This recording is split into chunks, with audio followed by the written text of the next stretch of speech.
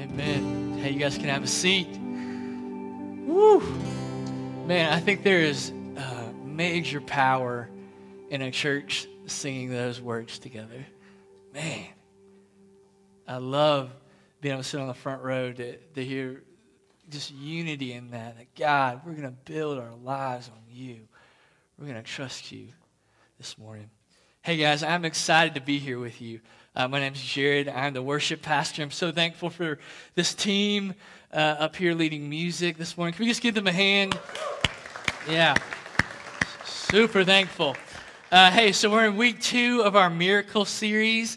We're actually going to be in Luke chapter 5 this morning. So if you have your Bible or your device, you want to go ahead and turn there. We're going to be in chapter 5 of Luke. We've been using this definition of miracles in this series, and it says, miracles are agents of both life change and authentication.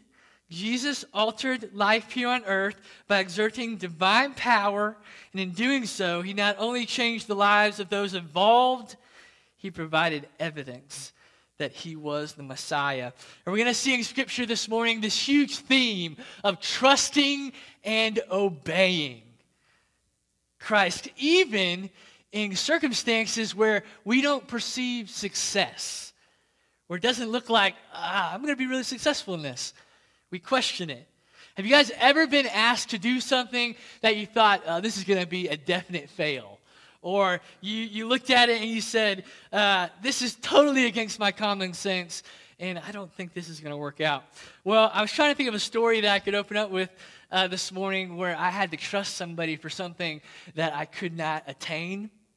And I came up with this awesome story, self-proclaimed, awesome story of the legendary Will Blanchard. Those of us who know Will Blanchard, yes. Well, there was a time, and this has been a couple of years now, where Will decided to take the staff on a 10-mile run through the buffalo. Right? That's what I said. For those of you who know me, a 10-mile run through the buffalo is not really my version of fun. It's not really my version of fun. And when we got to the buffalo, this is all staff. This is going to be some awesome staff bonding here.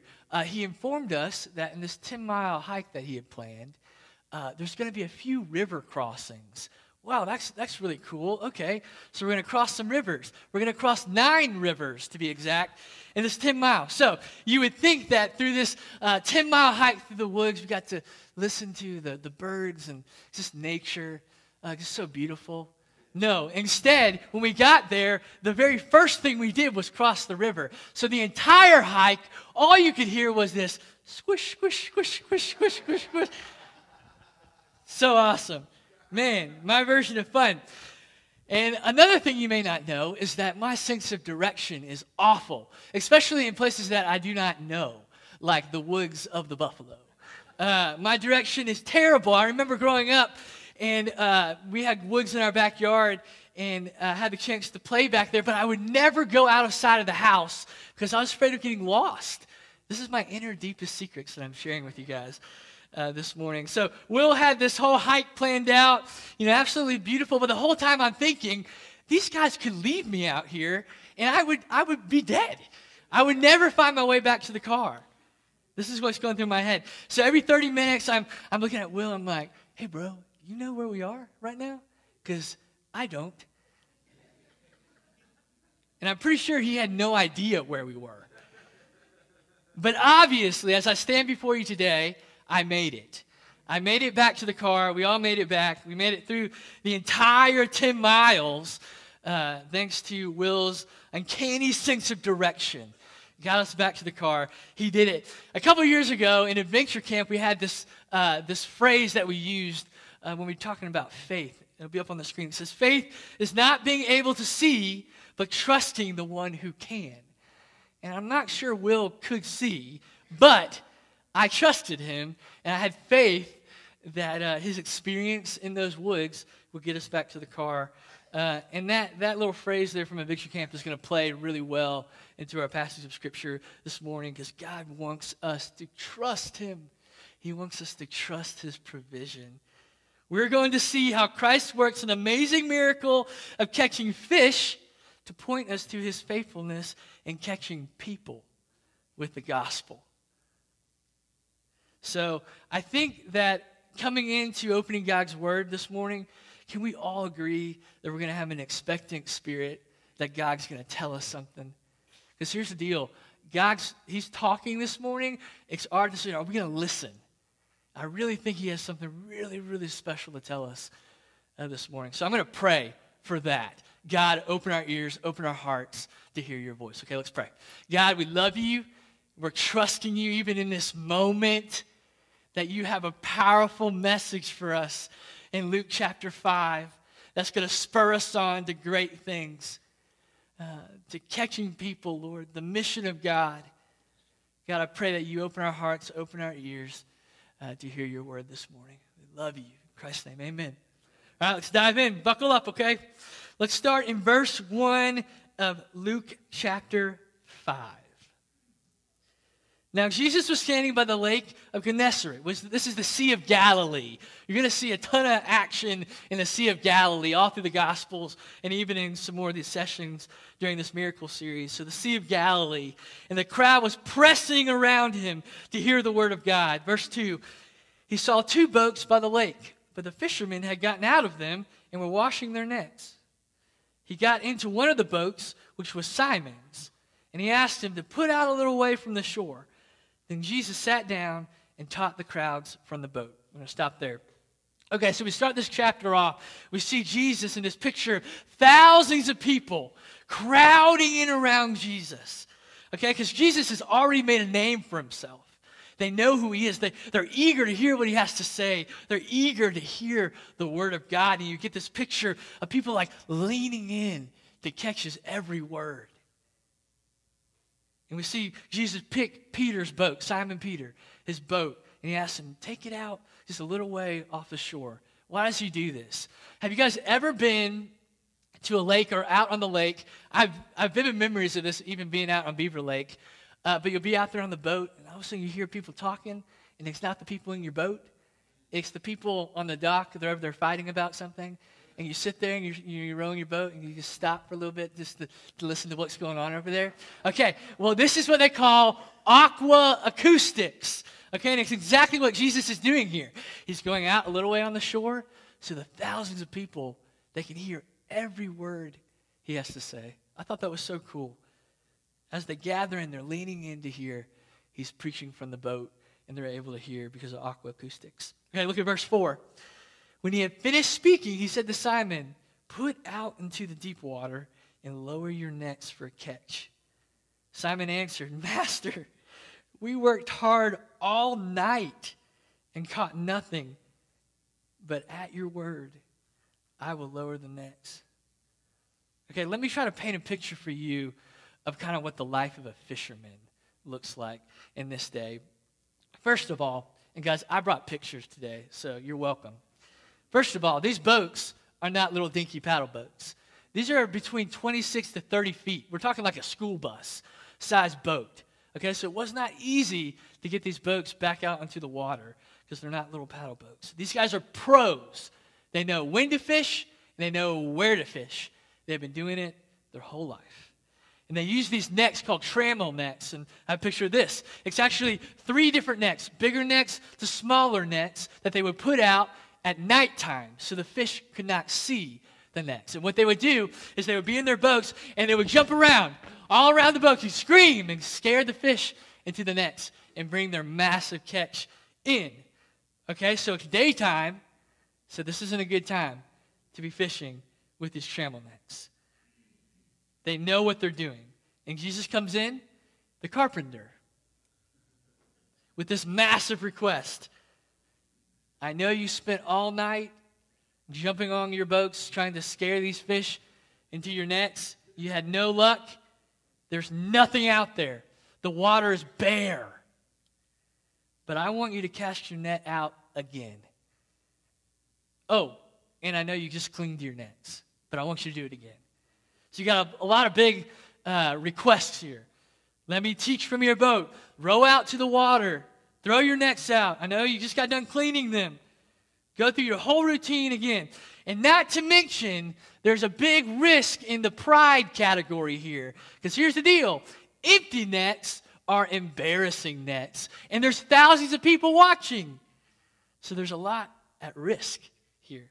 But maybe a little reluctant, but nevertheless, Peter has this awesome statement where he says, "At your word, I will lower the nets." At your word, Master, into hopeless waters, I'll throw my net.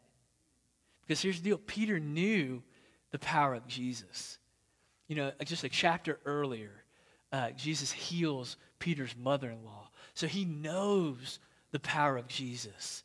He knows the power of his word, what he can accomplish. But I'm not sure Peter fully believes yet. Let's keep reading verse 6.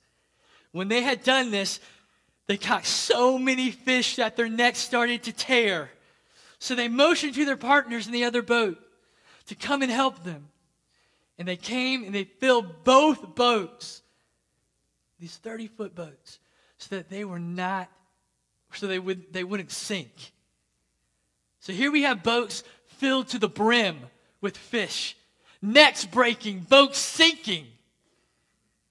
There's so many fish, more than they had ever seen, let alone caught. Jesus does it. He takes a hopeless circumstance and he brings hope. He gives these guys no reason to trust and obey but his word. For me, I don't know about you, but for me, it's hard for me to trust and believe things that I feel like are not in my favor. The odds are not for me. Instead of saying, Lord, I'll obey you whether I understand it or not, I feel like my tendency is to say, God, I'll obey you if it makes sense. I'll obey you if it fits in my plan. I have a hard time with that, especially when I can see it that I've fished all night, and you're going to ask me to fish in the day? There's no fish here. In this circumstance, it didn't make sense to do what Jesus asked, but Peter obeyed. Look at verse 8. But when Simon Peter saw it, he fell down at Jesus' knees, saying, "Go away from me, Lord, for I am a sinful man." For Peter and all who were with him were astonished at the catch of fish that they had taken. And so were James and John, Zebedee's sons, who were Simon's business partners. Peter isn't caught up in the massive catch. No. He isn't amazed by the payday that just came to them. No, he's astonished at Jesus. He's astonished at the power of his word. Look how he responds, falling at his feet in utter humility. Peter believed. Peter truly believed he was in the presence of a holy God who knew him. He knew him. He knew the sin in his heart. And he shuddered. Scott used this last week. He said the purpose of miracles was to reveal the glory of Christ so that people would believe. And here we see it in Peter's life. He believes. He no longer calls Christ Master. He calls him Lord. Notice that. We see the same reaction time after time in Scripture. When people experience Christ, eyes are open to his glory, and it results in a rightful view of ourselves. I am unworthy. God's blessing should always lead to that. Always lead to humble adoration of Jesus. In verse 10, then Jesus said to Simon, "Do not be afraid. From now on, you will be catching people." So when they had brought their boats to the shore, they left everything and followed him. You see how Jesus, he comes in and he eases the fear. He calms and invites people into his mission. He says, from now on, you will be catching people. No longer will you toil day and night for fish. Your life will now revolve around people. people. Jesus puts out this invitation, which prompted them to leave everything, to leave boats, to leave fish, to leave the money, to leave their livelihood. For what? For people, for the kingdom. And they did it. They left it all for something better. For something better. They saw it. They believed it. Something better. You know, Jesus is intentional in the way the story plays out. Every movement, every word, all pointing to his power and to his provision and to our need for him. The miracle would not only change the trajectory of these disciples, it changes the trajectory of our lives. The call to follow Christ. It changes everything. So I want to track back through these verses, and I want to pick out a couple of just nuggets or statements that I put together, these principles of this call in our lives this morning. Because this word is for us this morning. I believe that. Do you guys know what I mean when I say the word evangelism? Here's a definition from the dictionary. The spreading of the Christian gospel by public preaching or personal witness. I like this one. Zealous advocacy of a cause. You know, there's probably a ton of people in this room who came to know Christ through some type of evangelism. Evangelism is advocating the gospel. It's saying that this is good news, and you tell people about it. If you had the cure for cancer, you wouldn't hide it. If you really believed the good news could bring people out of bondage, could bring freedom, would you keep it to yourself? No, you would share it. Do we believe it this morning? Matthew 5, verse 14, you're the light of the world, a city on a hill that cannot be hidden. Verse 16, the same way, let your light shine before men that they may see your good deeds and glorify your Father in heaven. I want to focus back on these verses where we have Christ asking us for this step of faith to take place. It's a perfect parallel to the steps of faith he's asking us to take in reaching the world around us. And I think he's asking us to take them this morning. There's 3 statements that I pulled out of here that I want us to go home with this morning. And number 1 is, God wants to use us to accomplish his plans. God wants to use us, and without Jesus, we can't accomplish anything. Let that soak in. He wants to use us, but without him, we can't do anything. Do you know that there's never a good time for evangelism? There's never a good time. I feel like so often I'm waiting for a good time to talk to somebody, or a good time, a good opportunity. But here's the deal. Look at Peter, man. He was tired. He'd been fishing all night long with nothing. Talk about a bummer. Nothing. It wasn't a good time to get the nets back out and get the boat back out and get back out there. It wasn't a good time. There's never a good time. That section was so real to me. How many of you guys have been through a dry season? Huh? Have you guys been through a dry season before? How about a season of trying to reach a friend or a family member for years and just dry, nothing, no fruit? That was Peter. He had fished that lake dry. There wasn't anything to catch. It was a lost cause. And does that sound familiar? These people aren't worth it. I've been reaching out to them for years. They'll never hear. I've tried. It's hopeless. I've said that. When Peter and his partners dropped the nets, Jesus filled them. You know, honestly, guys, I think I think Jesus just wants us to obey. I think he wants us to just be faithful to drop our net. He just wants faithfulness. Whatever nets God provides us, tossed out wherever he takes us. And let him fill them. Let him do it. He is hope to the hopeless. Look at verse 6. The nets began to break.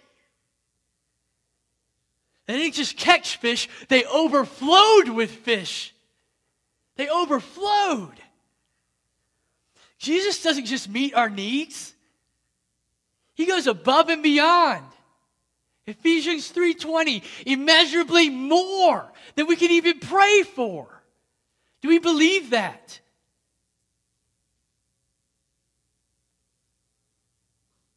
I don't know if you guys have heard of Charles Spurgeon. We quote him a lot around here because he's an awesome guy. But he was a young preacher during this quote that I'm about to give you. Back in the 1800s. They call him the Prince of Preachers now. But listen to this quote. I got a picture up there.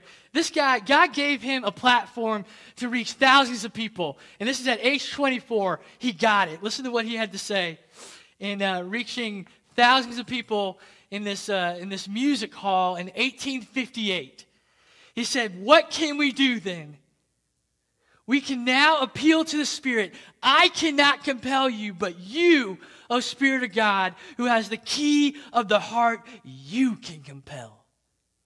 I believe that this morning. I believe that for all of us this morning, that God can compel. He got it. He understood his inability to catch the fish. He couldn't do it. Charles understood it. Spurgeon knew that all he was called to do was cast his net. And the gospel would be enough. And it was true, man. Thousands came to know Christ. Do we believe that this morning? And isn't that awesome? It makes me standing up here in my insecurities, in my shortfallings, to know that God, you can do something through me. You can do something great today. And it can have nothing to do with me. I'm not going to get in the way. We have to trust Jesus more than our perceptions. I don't know about you, but when asked to walk by faith, it does not come easy. Let alone faith that looks kind of stupid sometimes. You know what I'm talking about? Like it's a waste. When God calls me to do something that I look at and I'm saying, God, surely I hear you wrong. Surely that's not what you're asking me to do. How about taking a pay cut so that you can better love your family? You can lead them better. How about moving to a place to help support a local church? How about letting your kids go to this school instead of that school so they can be a better light? How about giving more than you did last year, even though your pay hasn't increased? These are examples about how God calls us to things that sometimes don't make sense to us. But that's what he does. Sometimes it seems foolish, but God has greater purposes than our perceptions of what it may be. Man, I trust that this morning. God is calling you to do something, and he wants to use you. He wants to use you in the process. And that is the truth this morning. Those fish could have appeared in that boat. You know that? We're going to see a bunch of miracles in this series where stuff like that happens. It just appears. But no. He left a step of faith, a step of obedience. He did it on purpose. He does it on purpose for us this morning. He could have had it any way he wanted, but he chose to do it this way. Peter, throw your nets out into the empty water. Watch me. Watch. He loves it. He loves to use us in our weakest moment for his greatest movement. Do you believe that this morning? Our weakest moment, he is stronger. He can have it any way he wants, but he chooses to use us. He chooses to use us to reach the world. That should humble us. should humble us this morning. Number 2, God is big, and your insufficiencies won't stop him. Come on. When we get a taste and see God's goodness, it always reveals how big he is and how small I am. That's what it does. Peter's response in verse 8, it is humility. God's blessings should never puff us up to pride. They should always bring us down to this lowly point of humility. His blessings in our lives should never puff us up to pride. It was sin in Peter's life that made him shudder. It literally scared him to be in the boat with Jesus. Because it clicked. It clicked in his mind. This is God. He knows me. He knows my heart. He knows my every thought. And he shuddered. I don't deserve this gift. I'm a sinner. I'm not even worthy to be in this boat. But in comes the gospel. You see, we don't have to fear because of verse 10. Fear not. Because Jesus is bigger. He's bigger. It's this idea of grace that separates Christianity from every other religion out there. The gift we cannot earn, nor do we deserve it. And it leaves us in awe. We don't even understand it. It doesn't make sense. God, we see how big he is and how small we are. Because the cross, because of it, we no longer have to shudder. In fear of judgment, no, the cross took care of it. Jesus paid it. It is finished. Hebrews 10 says that we now can draw near with confidence because of the cross. Clean from guilt and shame. Maybe some of you guys find yourself in that position this morning of Peter, where you're overtaken by guilt and shame and sin in your life, where you say, who am I to share this news? Who am I? I mean, what if I mess it up? Or, heck, I am a mess up. Will they judge me? I mean, I'm a work in progress. Will they understand? Or how about this one? I'm not a pastor. That one's my favorite. But I'll tell you this, guys. That posture of fear is right where the devil wants you. He wants you to stay there your entire life. Who am I to share this news? I'll let somebody else do it who's got it more together. Man, he wants us to stay in that. But don't you want to see your necks breaking? Don't you want to see that kind of overflow in your ministry? I know I do. In our weakness, we're going to cast our net out, and God is faithful to do the rest. I'm going to believe that this morning. And lastly, Jesus is worth more than anything this world can offer us. The value of following Christ from now until eternity carries more weight than any earthly treasure ever could. We have to believe that this morning. Verse 11, they left their nets and they followed him. They dropped the greatest catch of fish they would ever experience.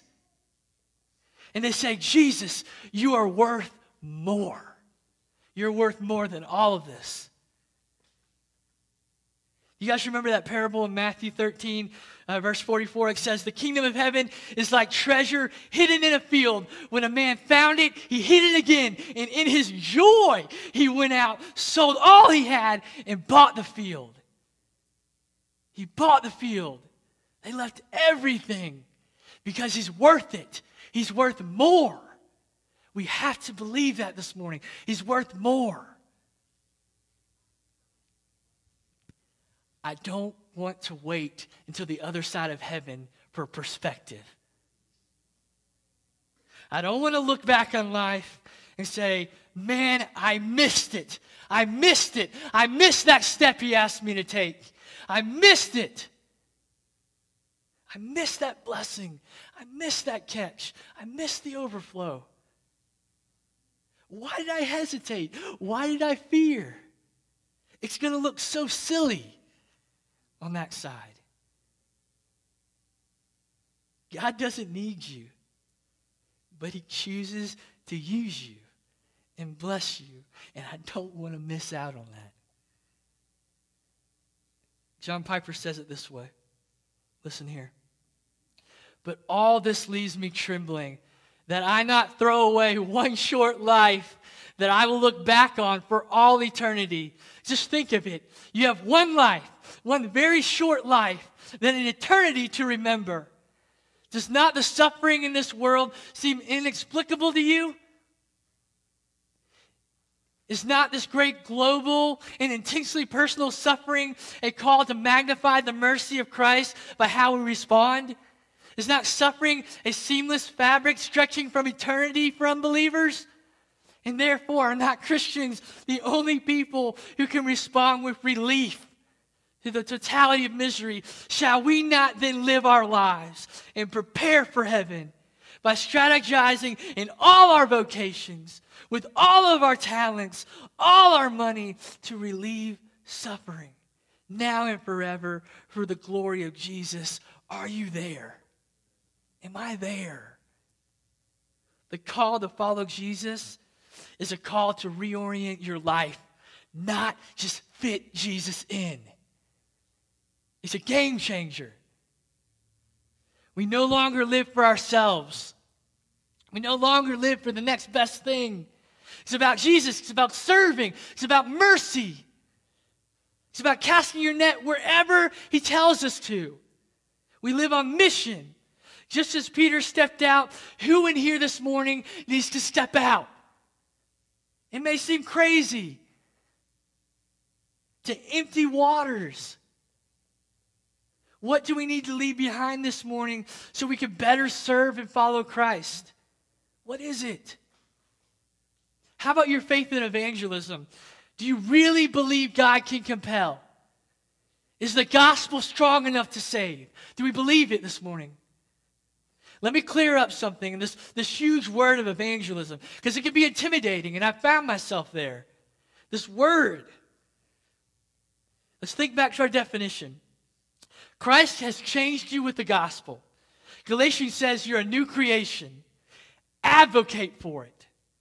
Tell your story. That is evangelism. The Bible says there's power in it. There's power in your testimony. Tell your story. That is it. That's evangelism. Tell your story. I love this idea of invading and inviting.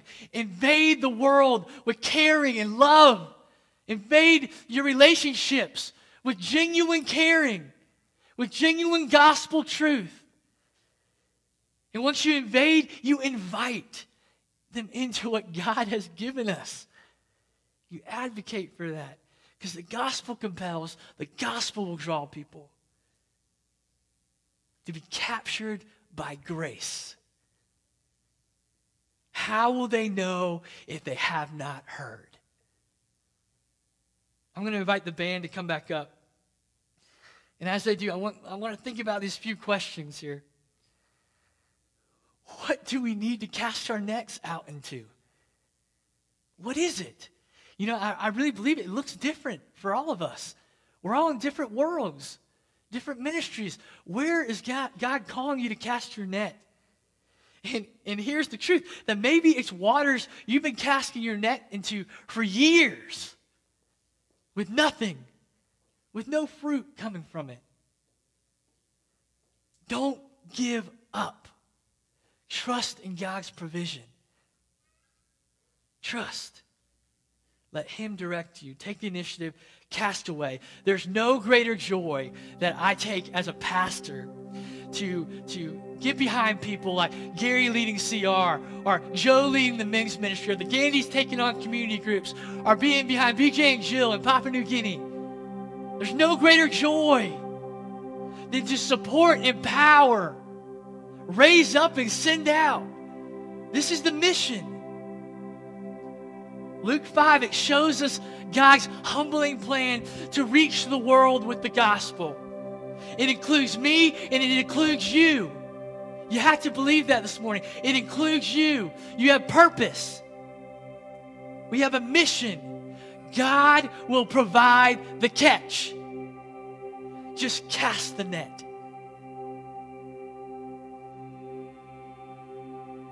I want to do something really bold here. I thought about different ways of doing this. I thought we could bow our heads and close our eyes and all that jazz, but I want to do this. I want you to raise your hand right now if you need prayer for that. If you need prayer this week of how you're going to cast your net. Okay, this is real. We're in this together. God has purpose for us. Man, can we believe that? He is good enough. He will provide the catch. Just like we sang earlier, He is better. And what's so awesome about that song is we recognize we have a hard time believing it. We have a hard time believing it. So we sing things like, God, help my heart believe. I know it's true. Help me believe it. You are good enough. I want us to stand up here and we're going to read this passage of Scripture together because this is authority right here. And this is what God has given us. We're going to close out and we're going to sing with these guys. But I want to read Matthew 28, 18 through 20 together. And I want to read it with confidence. God, help us believe. Will you read this with me? Then Jesus came to them and said, all authority in heaven and on earth has been given to me. Therefore, go and make disciples of all nations, baptizing them in the name of the Father and of the Son and of the Holy Spirit, and teaching them to obey all that I've commanded you. And surely I'm with you always to the very end of the age. Amen. Let's sing together, okay?